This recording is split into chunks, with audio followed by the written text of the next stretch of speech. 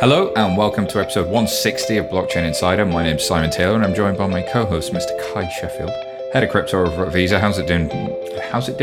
How are you doing today, Kai? Look at me, I can form sentences. I am doing great. And it was fun to see you in New York. It's fun to see everyone in New York to record the episode of the CBDC podcast on stage. And now we're back and have to get back into the news. Yeah, that will be out on FinTech Insider, our sister podcast. So if you don't subscribe to that, podcast client, go hit buttons. You can make it happen, people.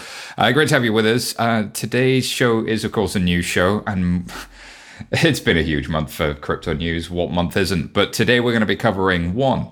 The European crypto industry is now stepping up its efforts to influence EU policy after some fairly big moves. It was a big month for stablecoins after UST flipped BUSD. So that's all happening. And then Circle announced a new funding round. So let's dive into stablecoins a little bit. And then Lightning Network. Robinhood's going to be supporting the Lightning Network. There's going to be some key merchants supporting it, like potentially Shopify and many, many others via a partnership with Strike. So thankfully, we have some amazing guests to dig through all of this with us. Koki Histosis, founder of Twali. How are you doing today? Yeah, good. Thanks, Sai. Thanks for having me. So happy to be here. You're very, very welcome. Tell the listeners who Twali is. Twali is a decentralized marketplace for non-technical experts to find freelance work in Web3. We are 500 community members. You can apply at twali.xyz. Perfect. Adi, good to have you back. Adi Benari, founder and CEO at Applied Blockchain. How are you doing? Great to be back. Yeah, good to have you, sir.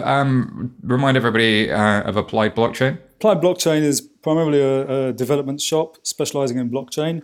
We've built and deployed probably over 100 blockchain applications to date. We're a team of 90 engineers. And we also have a couple of products in the pipeline as well now. It's the circle of life, right? You always come back to product eventually and services. It happens. It's taken us a while, but yeah. You get there in the end. So this week, fresh off our show all about crypto policy, we wanted to cover the European crypto industry stepping up its efforts to influence EU policy. So more than 40 crypto business leaders have asked the European Union not to require crypto firms to disclose transaction details and dial down attempts to bring to heel the rapidly growing decentralized finance platforms. The EU, like other jurisdictions across the globe, is working to quote unquote tame the freewheeling crypto sector. Interesting. In a letter seen by Reuters sent to 27 EU finance ministers on the 13th of April, crypto businesses asked policymakers to ensure their regulations did not go beyond the rules already in place under the Global Financial Action Task Force, VASP V20 rules, which set standards for combating money laundering. So the EU has, of course, published a lot of legislations there. I'm interested, Adi, in your perspective of this, as somebody who's been watching this space develop. A lot of airtime historically for the US regulatory environment, not a lot for the European regulatory environment. Do you want to just unpack this for listeners ever so slightly? Yeah, I mean, I guess from our perspective, there's a balancing act between the freedom that we get in the crypto world and obviously how DeFi has developed and so on. And the regulated world where we can't really do very much of that. And the US has been particularly strict, I think, and stringent in many cases in its definitions, perhaps not so much in its actions. In the EU, I think they're trying to find a middle ground, but what I've seen so far sounds very restrictive. And it could get to the point where it just causes a lot of activity to shut down or move away from the EU, which would be a great shame, or that it really slows down the type of activity that we see in crypto. Yeah, I think it's fair to say that all EU exchanges that operate in Europe, like Coinbase and Kraken, are already subject to anti-money laundering rules. And what's happened here is that there is an additional bar that has been proposed. So under the 5th anti-money laundering directive, all EU exchanges were already required. So this is saying now you must hold on to any information about any transaction that you have, even if that transaction, the other side of the transaction, is not your customer, which is going way beyond what FATF recommends and way beyond some of the other suggestions. Koki, do you want to give some psychology to this? Do you think that this is coming out of a specific fear of crypto? Do you think it's coming out of anything else? And how do you think about the overall positioning of the European Union in all of this? Yeah, so I kind of think that we've seen this before, right? We've seen this before with fintech transactions in Europe in particular. I think we'll remember that, during the implementation of the fourth anti-money laundering directive, FATF determined that we were going to do KYCC, which is know your customer's customer. So, and then we had to kind of boil it back, right? We had to kind of be like, hey, that probably doesn't add up. Like, we are already doing beneficial owner. We're adding extra steps here. So this feels somewhat familiar in the same kind of vein. And I honestly, as a crypto person, I can't believe I'm saying this, but I empathize with the regulator. This is a really hard space to regulate without destroying the integrity of privacy and the integrity of anonymity that crypto enables. So I imagine the psychology is somewhere around, we don't know what to do, so we'll do something. We see the American regulators do it all the time where they're like, I don't know, how about this? Which feels familiar and probably will get wound back. It's just about making sure that as an industry, we are working with the regulator to find something sensible in the middle. From a technical perspective, there are some solutions that we've been playing around with for years now, which as a technologist feels as though they could help towards solving the problem without necessarily being so restrictive. So, for example, we can prove that someone has been through a KYC process in the past without revealing their details to other parties that are involved in the transaction. So that shows you that they've been through certain checks with a certain party to enter the system or to be part of it. But it's not as prescriptive as holding on to details of people through the transactions and their transaction history. So those kind of privacy-preserving solutions, as we'd call them, they're enabled, they're possible, they're safe. Certainly from our perspective, in adding some level of safety, which the regulator might be concerned about. I don't know if they go far enough, but I don't know if the regulator's open, aware of, and exploring some of these technology solutions. Interesting. Kai, I want to get your view as an observer from the US of this, from the regulator that brought you PSD2 and GDPR. Here comes the not the sequel, but the threequel. Are we just going to end up with cookie consent everywhere, or could this get a lot worse? Yeah, so I wanted to make sure I'm understanding it correctly, but it seemed like the crux of the issue, it's coming down to how do you treat non-custodial, or what some people call unhosted wallets. And FATF has had guidelines around virtual asset service providers.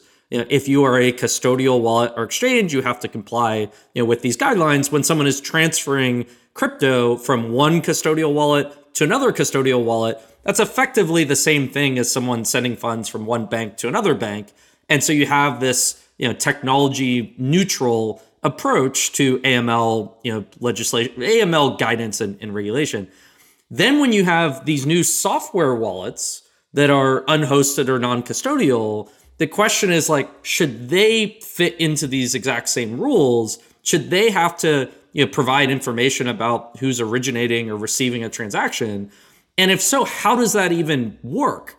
And I think that's part of the question is there are just these new types of entities where they don't control the money and they're just providing software. And it's almost like asking a leather wallet manufacturer to know the names of everyone that they've sold a wallet to, and when you're paying with cash, be able to record that. And so that's where I think Adi's point around, to me, it's either you have regulators try and kind of force some regime to fit in these new entities into existing standards, or you have the industry working together with regulators to say, how do you solve the core problem and challenge with technology instead of just trying to backward fit it in a backwards way. And also, Koki, coming to this, the MiCA sort of legislation doesn't also just talk about KYC, it talks about stablecoins. I don't know if you saw the sort of capital requirements that will be placed on stablecoin issuers. But today, for example, a MakerDAO would have something like a 1 to 2% capital reserve against its issued coins versus a tier 1 bank, which would have 12 to 15%. Do you think it's sensible to start thinking in stablecoins as they are banks, especially when a lot of those coins might be backed at a bank or with some other asset? I try not to think about anything in crypto as a bank. I know that a lot of us do. I disagree with the entire premise, mostly because I believe wallets are email and coins are not currency. So I don't think this adds up. But sure, I can get behind this, actually. Having that reserve of 12 to 15% for the banks for many years meant not fucking with client assets, which is like really, really important. So I can get behind this. I think it makes sense. It's something, right? We don't know what to do, so we're going to do something. and there are so many things that aren't covered in this legislation, and of course it could still change, as we say, but it has been passed by Parliament. It now goes into the trilogues, and much more could happen from here. Adi, I know the UK is near and dear to your heart. There's been some recent movements in the UK that said they're going to regulate stablecoins. There was an announcement by the Economic Secretary to the Treasury. They want to be a good place to do business for the crypto industry. How do you reflect on the UK's positioning, especially as you look around the world? Yeah, I think first of all, for me, on stable coins, I see two distinct types of stable coins. I see the ones that are backed by the fiat currency reserves, and I see the ones that are backed by crypto or crypto-based assets. I think those are completely different animals, and we should treat them differently. So the ones that are reserved by fiat, and those who use them know and assume that they're reserved by fiat, I don't think it's a problem that there's some kind of regulatory requirement for them to have reserves at a certain level. I think that will only strengthen those propositions because they back into fiat anyway.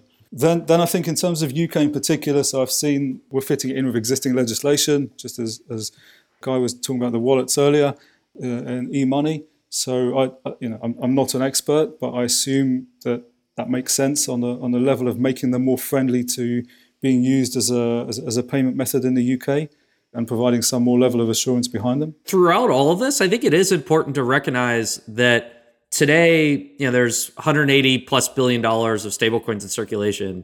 Over 99% of them are backed by dollars. Last time I checked, there's about $130 million or so worth of euro-denominated stablecoins. And so if you're sitting in Europe, if you're sitting in the UK, I think there's a fundamental question you have to ask is, do you want your fiat currency on chain and used within the crypto economy? And then through that lens, with your policy and your approaches, what impact will it have on making it easier or harder for companies to bring that on chain and for consumers and businesses to use it?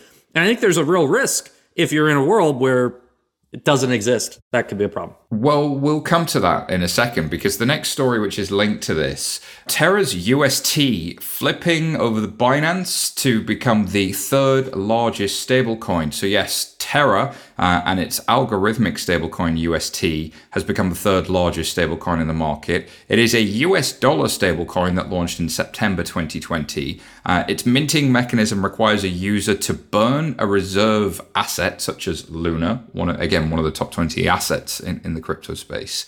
And according to CoinGecko, the total market cap surged 15% over the past 30 days to sit at roughly 17.5 billion at the time of writing. And that would compare with USDC at around 50 billion and USDT, Tether, at around 80 billion. God, this space is confusing and it's all I do. So there you go. All right. So catching up, we were talking about the importance of people really understanding what's backing these things. And Adi, you were talking about algorithmic stablecoins and some of the questions that kind of sit underneath that. Yeah, so Terra is an example of an algorithmic stablecoin, and it actually has quite a complex structure behind it, which backs into a product called Earn on the Terra platform, which gives away a 20% yield in DeFi. It's roughly 20%, which is huge, which attracts huge volumes into the platform. And this then helps to back the USDT reserve. And it's really, I look at it as an outsider, as a marketing exercise. So a lot of the funds that were raised by Terra in the first place are being used in order to attract people to the platform by paying huge interest rate, which is then providing reserve or backing for this USDT token, which can then be managed as being pegged to the dollar. And it's also linked to staking. So there is also staking on other platforms, which is also used to stabilize the coin. So there's a whole load of things going on here, which all together create a stable coin. But I think it all depends on this 20% interest rate, or this very high interest rate, attracting enough people and maintaining enough people on the platform. It looks very different to something that's held at a bank or pegged one-to-one, like the BUSD is, and like USDC, and indeed Tether claims to be, which is held in cash or cash equivalents, T-bills at a registered depository or tier one bank institution. So I can go have a bunch of dollars and give you these tokens, confident in the idea that the dollars are sitting there, or I can attract all of these deposits that for this stable yield, for this return, and hope that helps me hold the peg, which is a different way of doing it. Koki, what are your thoughts as you look at this meteoric rise? Yeah, I always wonder when I look at stuff like this on stablecoins, what people are actually using stablecoins for, because I know what I use them for, and maybe I'm usually an edge case, like almost always. I've found in banking and fintech, in crypto, I've always been the edge case. But I use stablecoins to cross-chain cheaply and to send money to others kind of on-chain, which would be like when I make startup investments. So I always wonder, like, what are people doing with them? I think in this case, it is important when you just look at like metrics. The story here is, the circulating supply, the amount of UST in existence crosses BUSD, but there's another metric that is the on-chain transaction volume. And so I think you also have to look at, you could have a lot of demand for people to create this because there's an incentive mechanism and staking and yield, but they might just be creating it just to create it and earn yield. They're not actually using it as a payment method, where other stablecoins, may be used more often. And so it's important to look at those different metrics and compare them. And I think the broader question that I have here is like, it is clear there is demand for dollar-denominated assets that run on a blockchain. And the question is, how do you create those and what are they backed by? And I think most mainstream consumers, businesses would prefer, fiat-pegged assets like a USDC that, they have, some confidence that there is actually fiat and a bank account backing it. But if you're not able to get access to USDC, or if USDC isn't able to, create a stablecoin, it's not that no stablecoins are going to exist. It's that there'll be these increasingly exotic, complex, financial mechanisms by which these decentralized algorithmic stablecoins emerge. And there's just a different level of risk. And I think that's black swan risk. What if the collateral tanks? And this is a real space in DeFi today of algorithmic stablecoins. There are tens of billions of dollars in circulation. And so I think every policymaker should keep that in mind of, would you rather have a stablecoin that has some regime by which it can be audited and governed and, backed by assets at a bank? Or would you rather have massive experimentation? And we're getting both today. I think we'll see one or the other, going mainstream depending upon the regulatory environment. I think stablecoins up to this point are mainly used by people to move in and out of crypto in terms of managing price and risk and trades and so on. But from our perspective, we deal a lot with real-world assets, and real-world assets being tokenized. And so the real reason to tokenize assets is the efficiencies that you get in the blockchain. The fact that you can have smart contract assets act as escrow when you've got NFTs being traded and being paid for and so on. The fact that you can have DeFi swaps and loans and so on, and it all runs very efficiently and autonomously and so on. In the use cases that we work with, we see real-world assets and we see payment for those. And the payment wants to be in USDC. It wants to be in a fiat token, because those are businesses and those are people that, for the product they're using, they don't necessarily want to be exposed to crypto price fluctuations, right? It's much easier for them to just transact in the token in which their business is already running. They want that confidence without question, Adi. But I think there are many ways to achieve that confidence, as Kai was sort of outlining. It is interesting as you look at the algorithmic stablecoins, they do look an awful lot like banks because they are using a return rate, a savings rate, a deposit rate to attract a set of deposits against which they are then printing or creating value that then is held at a stable asset, otherwise known as dollars, which doesn't look a million miles off of what a traditional incumbent bank would do. And so these sorts of things and the capital ratios start to make a ton of sense. And you could potentially have a regime in which a more algorithmic stablecoin works. But I do buy the idea that we should resist the temptation to think that we've reinvented the laws of financial physics because we've got a new technology. And actually, we've seen banking crises, we've seen the rules of economics play out over many different technologies over many centuries. And it's Luca Prosperi, one of the writers from MakerDAO and one of the core contributors, that has written at length about, how do you think about being a central bank for the internet and how do you abstract that over the existing financial system. But then that just raw efficiency of a thing that looks and feels like a dollar, except it's programmable, as you were saying, Adi. I can make it, if somebody pays for my NFT, then I send them money. But if the NFT gets used, I also get a royalty. That programmable piece is really, really nice. But it's also permissionless. It's a dollar bit of software that anybody can write code with without necessarily knowing who the issuer of that dollar bit of software was. I don't have to have a direct one-to-one relationship with Circle or Paxos or Binance or anybody to write software that can interact with those tokens. And that's hugely exciting, which unlocks the third thing, which is composability. So they're programmable, permissionless, and now they're composable. I can take this US dollar thing, payment rail, and I can connect it to NFTs or games or any other experience. So PPC is a little bit different when you come to stable coins. PPC and Web3, that's a weird one. Anything else on stablecoins before we close out? If not, we're going to get to the ad break. I think we're going right back into stablecoins after this. So take the break. We're coming back in. All right, we'll be right back. This episode is brought to you by Visa, one of the world's leaders in digital payments. Crypto has opened up a new world of possibility, and Visa is helping everyone take part. Visa enables commerce across their network and crypto networks through solutions like FinTech Fast Track, a quick and easy way for crypto innovators to issue payment credentials. Join us in this new money movement. Learn more at visa.com/crypto. Here at 11FS, we're still working hard to build the next generation of financial services, and our team is growing quickly. So we're looking for a bunch of new 11s to join us. If you, or somebody you know, are up for a challenge and fancy working for one of Flex's most flexible companies, come check out our open roles. We have roles in growth, product, sales, talent, and more. You'll find all the details at 11fs.com/careers.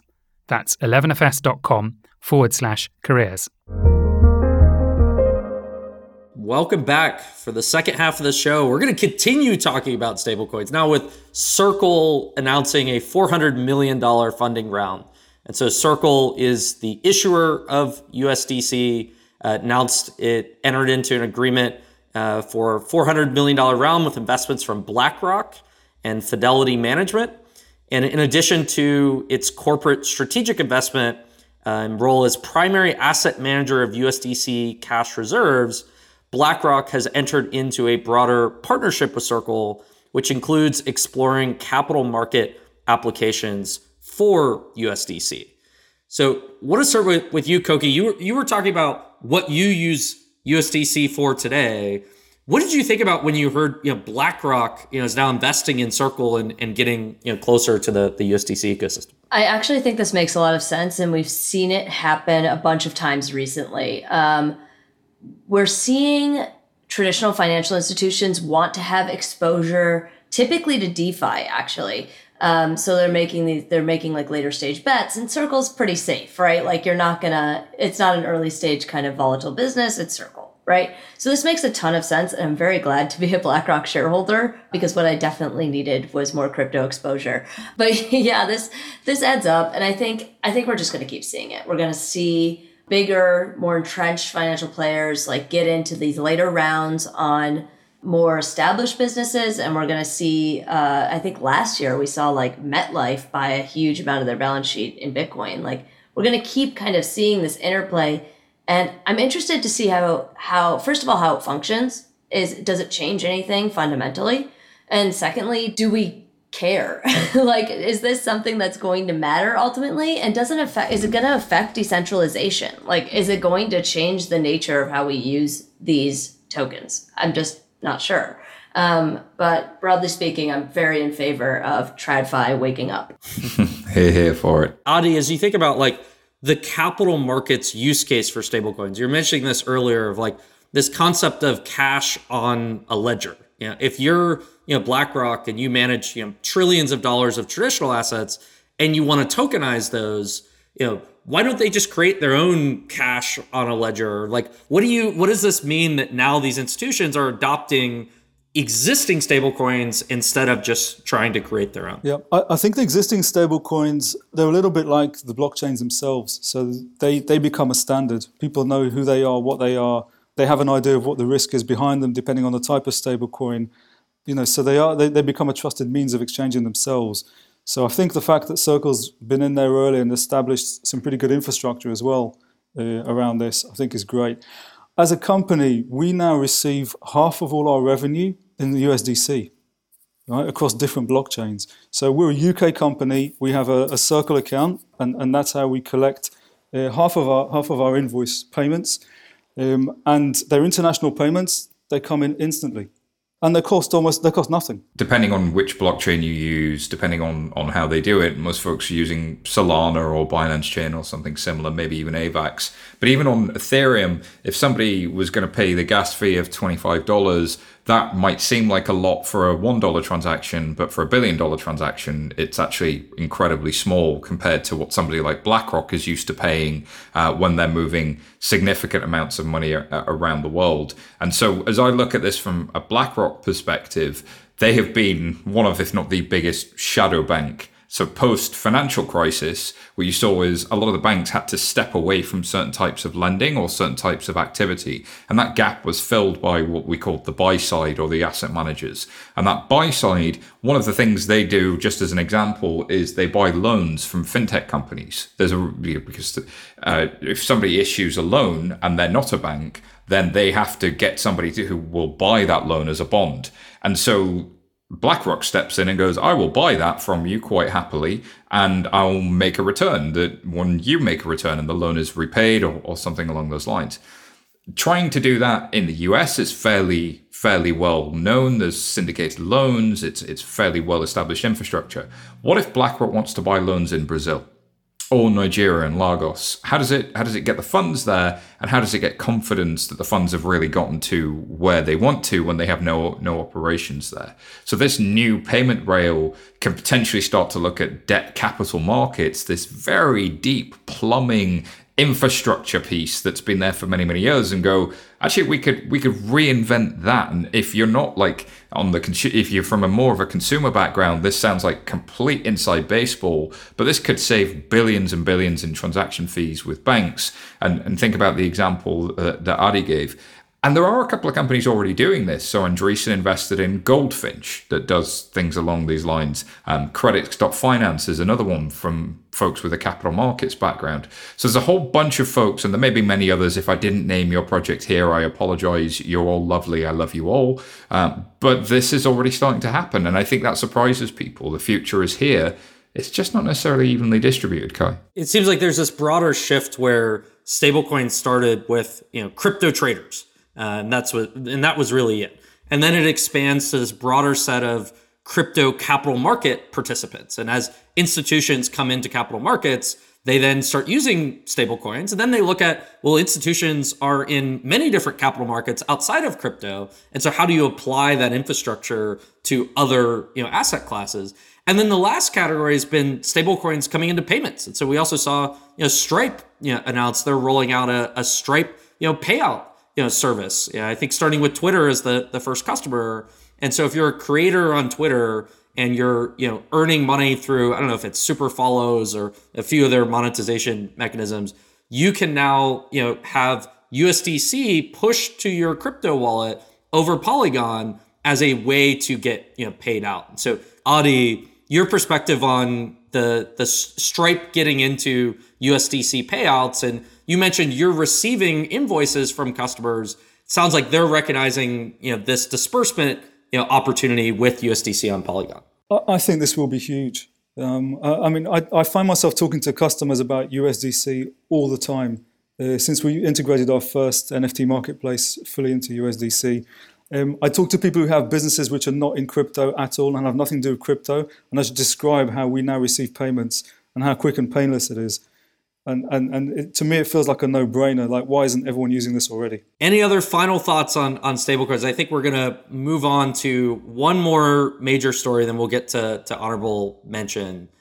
So Bitcoin may soon be accepted by McDonald's, Walmart, over the Lightning Network, Jack Mallers says. So Jack Mallers is the founder of Zap and Strike, and he has announced that his Lightning wallet, has partnered with Shopify, NCR, and Blackhawk Network. And so the idea is that, you should be able to use your Strike wallet or, any Lightning enabled wallet to go in and scan a QR code, and pay at these mainstream merchants. And so a lot of people excited about this as a major moment, for Lightning Bitcoin payment adoption. Simon, let me start with you. What's your impression of where the Lightning Network is today? And people have been talking about it for a while. And are we going to see mainstream payments and consumers in person, paying with Lightning in the near future? Yeah, we've had a payments-y kind of show, and it was completely by accident. These were just the stories that bubbled up. But Lightning Network is really a response to the criticism that Bitcoin isn't a very good payments method. It's actually incredibly slow and incredibly expensive, a bit like the Ethereum network had been historically. And in Ethereum, we saw the solution was to build on top layer 2 scaling solutions, but we also see the advent of stablecoins and many, many other innovations. Lightning was a layer 2 or is a layer 2 project that is designed to make Bitcoin faster and easier to use. But also, as of the last couple of weeks, Lightning Network also supports stablecoins. So I can hold something that looks and feels like $1 and I can spend it at a merchant. Now, what's really interesting about Lightning Network is it's supported by, on the wallet side, by the likes of Square and Robinhood. So there's a consumer adoption sort of wedge that they have on the kind of the payment side or the user side that's really, really interesting.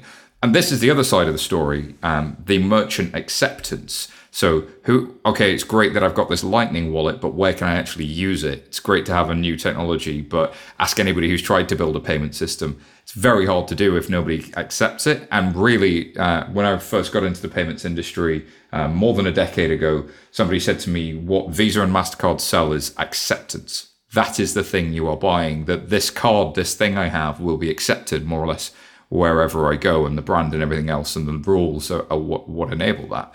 And it feels, having seen the last few weeks, that Lightning Network has some mojo. I've been quite bearish of Bitcoin as anything other than a really good form of sound money and an inflation hedge. Generally, personal opinion, do your own research, etc., not investment advice.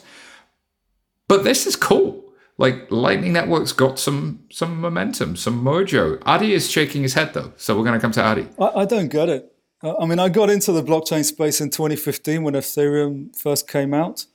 And when I saw Ethereum, I thought it did everything that Bitcoin does and so much more. Why would we ever need Bitcoin again? And I'm still trying to work that out. So I don't understand it. You can do so much more on Ethereum and all these other platforms. You can have real programmable money with smart contracts and all the things we talked about in DeFi.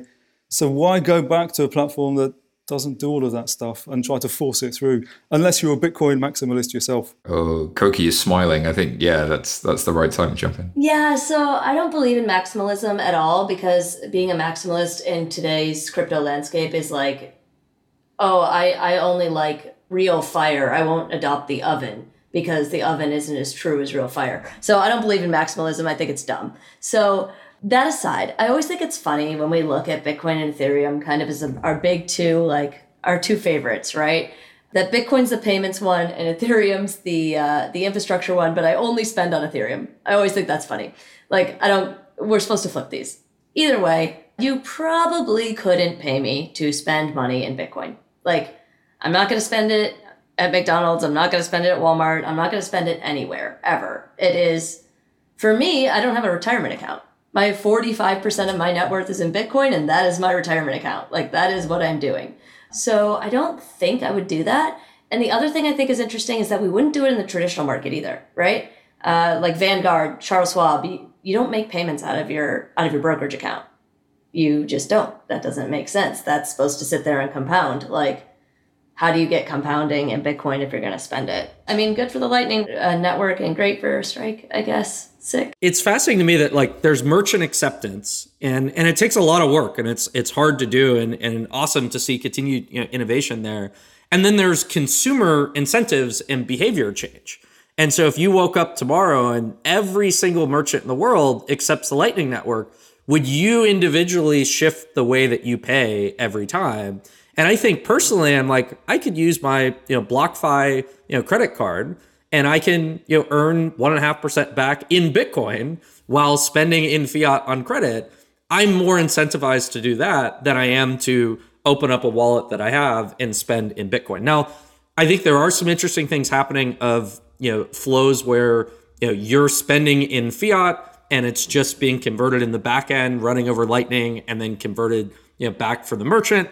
And so it's not you have to consciously be spending in Bitcoin. But the other reaction I have to this is, to me, spending at a point of sale at a merchant in most markets and in developed markets is generally a solved problem. And it's not something that a lot of people have a burning urge to change the way that they do. But there are all these new use cases like micropayments. When I look at Lightning, I think one of the most interesting things is the fact that I can spend 1 sat.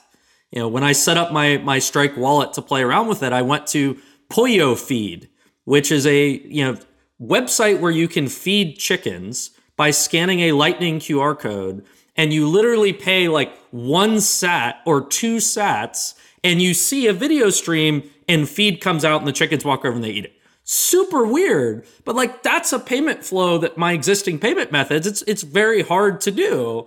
And I would love to see more innovation around when you have rails that have different properties, instead of trying to get people to change what already works, what else can you do that you couldn't do before? Man, I love crypto. What was the URL again? Because I want to feed some chickens. That's amazing. I think it's Pollo Feed. We're going to have to double check it. I'll get you the link. Bitcoin Lightning Chicken Feeder. Let's do it. Let's stick that in the show notes for sure. You could download Strike and you can feed some chickens. And to me, that's one of the most interesting use cases I've seen. I'd like to see more like that are different than paying a merchant. I love that, but it's important to remember you don't just have to use Satoshis or sats or the fractions of a Bitcoin to do this in Lightning Network anymore. You can use regular stable coins, and that's the progression. And I think there is a role for the most conservative network, the most decentralized network, the one that's slowest to change but eventually does change. Because in a spectrum of experimentation, you've got the crazy new thing on one side, you've got Bitcoin on the other side, and in the middle you've got loads of things. But all of these loads of things create this new format war, which is, we've already talked about countless different stable coins that are designed different ways. We've talked about them running on different networks. We've talked about them using different wallets and bits of software at different merchants in different countries, in different regulatory environments. Starts to look a little bit like we're recreating the maze. And are we going to keep the programmable, permissionless, and composable as we do it? So I just worry a little bit about the need for consumer behavior change, as you say. As somebody who was a big fan of the contactless rollout in 2009 and also lived through, quote, Chip and Pin Day, which is a whole effort the UK government did to get people using their debit cards and using PIN codes with it. Behavior change is hard, but it can be done. As somebody who's tried to use contactless in the United States of America, every point of sale system has its own opinion about what contactless is, how long you have to hold the card there. And that creates a horrible UX and user experience. So we're going to see different levels of adoption from all of these things. And it's not easy. You can't change humanity because you change technology. That's a great point, Kai. So I think we got to move to the honorable mention stories. So in this part of the show, we'll quickly round up on other stories from the month we didn't have time to cover, but still deserve a shout out. So Simon, get us started. So Meta plans Zuckbuck virtual coins for Facebook and Instagram users. So apparently these Zuckbucks used by staff are going to be part of a suite of products designed to reduce the platform's dependence on advertising. Although there is a rumor that this has a 47.5% take rate. So let's see how that does versus OpenSea's 2.5%. But that's me editorializing already. These creator coins from Meta are meant to diversify income and revitalize its user base, which is currently turning over to new rivals such as TikTok. Whilst Meta remains the dominant social media provider, its revenues only rose 30% in the last year as advertisers clamored to reach the 4.9 billion monthly users. So its growth is limited, and most of its growth came via acquisitions. I'm not surprised that the incumbent is trying to M&A or build new innovation, but I was a big fan of the Diem former Libra project and many of the people involved. The engineering and the ideas were not incorrect. It was just where they were building it, which was incorrect. And I suspect no matter how smart and talented these folks are, they're going to have the same problem. That it's the hardest thing to innovate outside of is your existing business model and your existing customer base. But I wish them well. They own Oculus. They're in prime position to build the Ready Player One universe. But I think it has to be a decentralized metaverse and a truly open metaverse. And I don't know if that's what they're trying to build. So let's see. Kai, you're up. Yeah, speaking of metaverse and metaverse fashion, Nike and Artifact take on digital fashion with first ever CryptoKick sneaker. And so, Artifact, which is a digital fashion and 3D creation studio, which Nike acquired in December, revealed the collection of co-branded digital sneakers this past week.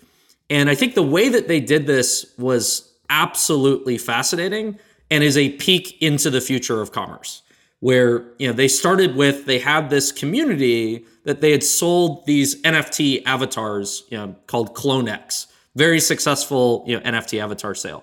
Then they airdropped a mystery box to everyone who had a CloneX avatar. And they didn't tell you what was in it.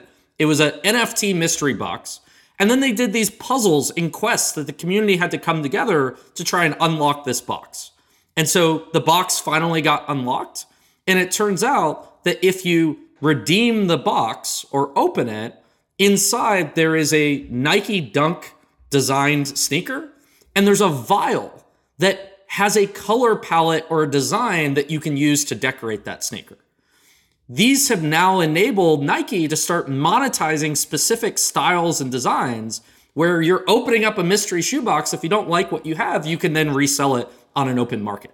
So brand new aspects of digital fashion and commerce are emerging in this kind of generative programmable way that I think are going to have real implications. And it's a fascinating case study for anyone to watch. If you're familiar with loot boxes in video games, imagine if you got to paint what was inside the loot box and resell it if you didn't like it. That would mess with EA quite dramatically, and take that Ubisoft. Last but not least, Coinbase launches a social NFT marketplace in a limited beta. So the marketplace is accessible to a small set of users who will be invited based on their position on its waitlist. The company is looking to take on established players like, of course, OpenSea, but the decentralized alternative, LuxRare. There are social features like the ability to create a profile and show off collections. And currently the marketplace supports Ethereum and users log in via either the Coinbase wallet or MetaMask or Rainbow or many of the Ethereum compatible Web3 wallets that are out there. Interesting, Kai, you and I have spoken in the past about how the social side of NFTs is such a big part of what they do. And yet OpenSea is sort of a trading marketplace and an ability to just see everything you've got. You can't create collections. And then there are really lovely services from many other NFT marketplaces that start to get into the social aspect. Feels like there's a gap in the market. Interesting seeing Coinbase go in this direction. I just wonder, can they use their brand prowess, and can they use the fact that they are the on-ramp for most people to draw usage and adoption? Now, what happens to the comments section? So far, it was a little mean. I think it's people have some mean comments about other people's NFTs, so we'll see where that social feature goes. You end up in moderation hell quite easily. All right, in our last segment, we want to give a shout out to the tweet of the week. Tweet, tweet, tweet, tweet. It's the tweet of the week. Tweet of the week. This week's tweet comes from Mason Neustrom, and Mason says several Web3 infrastructure protocols are generating substantial revenue. There's that R word. We love that R word. In Q1 of 2022, including Filecoin, which had 9.4 million of revenue, Helium, which had 14.5 million, and Arweave with $740,000. So, any thoughts here from around the group on this tweet? Just as a shill, in our first 4 weeks of existence, Twali has produced over 300K in revenue, numbers I calculated on Friday. So we love revenue for infrastructure providers, baby. Yeah, revenue. This is one of the common criticisms of this space is it's all speculation. Because the Ethereum chain itself, I think, did well over $1 billion, several $1 billion of revenue for a lot of its miners in the past year as well. So people forget that the infrastructure has a revenue line, and they don't see how big these protocols are as businesses. And Adi, any thoughts before we close out? I've always thought that the infrastructure has been the main source of revenue in blockchain, and I think that even when you look at DeFi, you see staking and staking rewards as being probably one of the most stable sources of income and yield. So I think that's a reflection of the fact people are paying fees for what's effectively outsourced infrastructure, and that's what this is. And if this infrastructure starts to get anything near the volume of AWS, then what happens next? Although unless it's Infura and it's built on AWS, Amazon's probably still very, very happy. All right, that wraps up this week's show. Thank you so much to our guests. Where can people find out more about you? Let's start with Koki. You can follow me on Twitter. That's at Koki Hasiotis. Good luck spelling that, but I'm the only one there. You'll find me. Or you can follow Twali at TwaliXYZ, or check us out online at twali.xyz. Perfect. Adi? Adi Ben-Ari. I'm on LinkedIn mainly. And the company is at applyblockchain.com. Not to be confused with a company that recently listed on the NASDAQ called Applied Blockchain, which is a Bitcoin miner from Texas. Might need a rebrand. Just throw it out there. One of us will need a rebrand soon. Yeah. Well, you know who to call. All right. Thank you for listening. Kai, how about you? On Twitter at Kai Sheffield and visa.com/crypto. As for me, you can find me at SYTaylor on Twitter or at 11fs.com. If you liked what you heard, remember to leave us a review. It helps us out so much. And if you want to join the conversation, find 11fs on social media or search for Blockchain Insider. Until next time, bye for now.